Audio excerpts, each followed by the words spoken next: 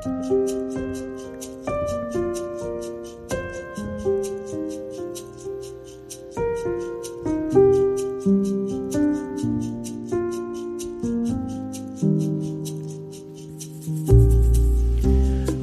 skal vi forkynne livsnært og be for mennesker som herjes av sykdom eller opplever å være i livskrise? Alle vi som forkynnere eller står i en forbønnstjeneste må reflektere over denne problemstillingen før eller siden, helst før.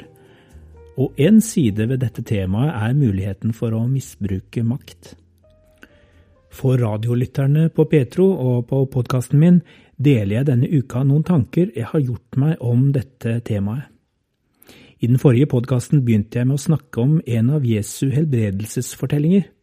Den i Markus 2 om den lamme mannen som ble momentant helbredet og kunne gå på beina sine ut av forsamlingen. Jeg elsker den historien.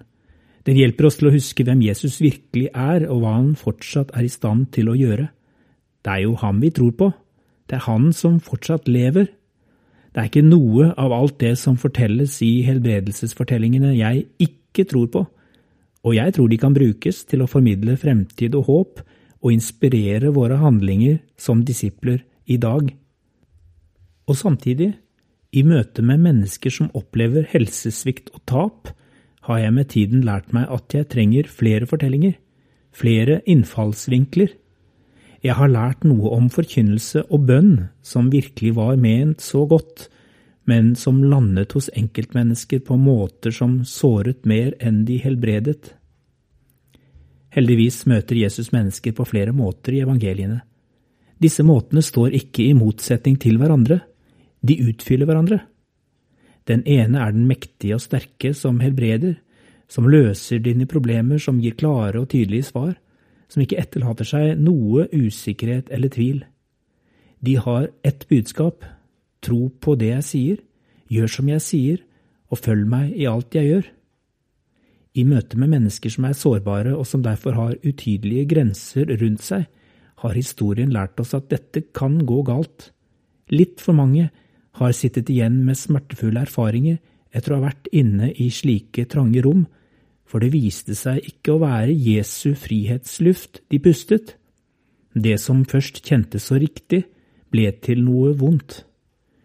Lukas viser oss også en litt annen versjon av Jesus ved siden av denne sterke og utvetydige. Han kan fremstå som en litt mer tilbakeholdende utgave, en som ikke løser mine umiddelbare problemer raskt, men som skaper store åpne rom rundt oss, noen ganger til frustrasjon og forargelse, fordi vi ba om noe sterkt og entydig og i stedet fikk noe litt vagere, helt til vi aner at det vi i stedet fikk, var en tro som lot oss puste i frihet og lytte like mye innover i oss selv som utover mot våre omgivelser.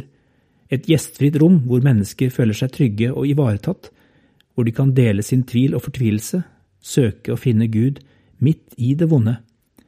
Lukas kapittel 24 gir oss et slikt eksempel. Fortellingen om 2 disipler på vei til Emmaus etter Jesu død har både en enkel rett framforståelse og også dypere lag av mening. Jeg sikker på at den fortalt for å gi de troende et bilde av det å leve som kristen, også en generasjon etter at Jesus viste seg som den oppstandende for de første disiplene. Hva det Jesus gjør i denne fortellingen? De 2 disiplene i dyp krise. De har mistet sin beste venn. De har opplevd et jordskjelv. Alt de har trodd på og festet sin lit til, plutselig satt i spill. Mens disse 2 disiplene går og snakker sammen om alt dette vanskelige, slutter Jesus seg til dem, der, langs veien mot Emmaus. Men han gir seg ikke til kjenne. Hvorfor kommer han ikke inn i situasjonen som den sterke og mektige som umiddelbart setter alt på plass for de 2 fortvilte? Han kunne enkelt ha gjort et lite tegn eller under som kunne overbevise dem om at det var han, og at han hadde stått opp igjen fra de døde og var enda mektigere enn noensinne. I stedet går han en slags omvei med dem. Han spør dem hva de snakker om. Han lytter til deres forvirrede tanker. Så tar han for seg skrifter i Det gamle testamentet sammen med dem, altså disiplenes bibel, for Nytestamentet fantes jo ikke. Han underviser dem i ordet, og så venter han til de frivillig inviterer han videre inn i huset sitt, og der deler han måltid sammen med dem. Ikke før det øyeblikket da han bryter brødet, kjenner de ham igjen, og i stedet for da å bruke den muligheten til å gjøre det helt overtydelig at han er den mektige Messias som har kommet tilbake, blir han usynlig for dem. Han forsvinner. Først når de reflekterer sammen i etterkant over hva de har vært med på, plasserer de puslespillbitene riktig. Og det som avgjør saken for dem er hovedsakelig 2 ting. Han forankret sitt nærvær og beviste sin legitimitet gjennom det skrevne ordet, altså noe veldig rasjonelt og etterprøvbart. Og for det andre så åpenbarte han seg gjennom brødet og vinen. Dette forunderlig enkle, banale, konkrete og samtidig kraftfulle tegnet som vi i dag kaller for nattvær. Ingen fiksfakserier, ingen mektige gjerninger, ingen maktdemonstrasjon overhodet. Hvorfor i all verden valgte Jesus å gjøre det på akkurat denne måten i møte med de 2 Emmaus-vandrerne? Det er jo ikke et enten-eller, for det finnes nok av eksempler både i Lukas evangeliet og i apostlenes gjerninger på at Jesus bruker mektige tegn og under for å manifestere sitt nærvær. Men jeg har sett at når mennesker er i dyp krise, da er det ikke alltid et sterkt, mektig og entydig gudsbilde de behøver å møte. De kan kanskje etterspørre det. Selv kunne jeg i min egen depresjon rope til Gud at jeg ville han skulle ordne opp og vise sin kraft. Jeg kunne nærmest true han med at jeg ikke ville tro på han lenger, hvis han nå ikke viste hva han var god for. Og likevel var det i mitt tilfelle ikke egentlig det jeg trengte. Det hendte at det dukket opp mennesker i min nærhet som forsøkte å gi meg nøyaktig det jeg trodde jeg ba om. En gang jeg gikk gjennom en depresjon for snart 25 år siden, kom det en som slo helt entydig fast at denne depresjonen var nok djevelens verk, og at en kraftfull bønn til Gud var løsningen. Det vanskelige for meg var at dette var en varm person jeg satte veldig høyt, en jeg var glad i. Jeg visste at han ville meg det aller beste, jeg lot ham be, og jeg gikk hjem med en forferdelig redsel for at jeg var forlatt av Gud og overlatt til den onde. For i den verden han presenterte meg for, fantes det bare svart-hvitt, enten eller. For ham handlet det ene og alene om en åndskamp mellom 2 krefter der Gud var sterkere enn djevelen. Det handlet bare om å trykke på de rette knappene, slik at den mektige kunne bli gjeninnsatt på tronen i mitt liv. En trone som var blitt angrepet av onde makter. Jeg fikk overhodet ikke fred den dagen. Jeg holdt på å bli revet i filler av å ha blitt plassert av denne velmenende kristne broderen midt i denne kampen mellom det gode og det onde i mitt liv. For bønnen hans ga ikke noen umiddelbar respons, slik han nærmest lovet meg. Og dermed ble jeg stående igjen i et trangt rom av tvil og fortvilelse, for når bønnen ikke hadde virket på meg, måtte jo grunnen være at jeg var immun for Guds godhet. Bønnen hadde prellet av på meg, altså var jeg et lost case. I beste fall var det forbederen som ikke var dyktig nok i faget. I verste fall var det Gud som ikke var sterk nok til å løse mine problemer. Forbederen hadde satset alt på det ene kortet, at Gud vil helbredelse. Jesus vil redde deg her og nå. Og da det ikke skjedde, da var jeg mer ensom og forlatt enn jeg var før den omsorgsfulle forbederen hadde vært der. Heldigvis ble jeg i det tilfellet plukket opp av en annen bror som hjalp meg til å lete etter nyanser i hendelsen. Kanskje var ikke det bildet jeg hadde blitt presentert for så entydig.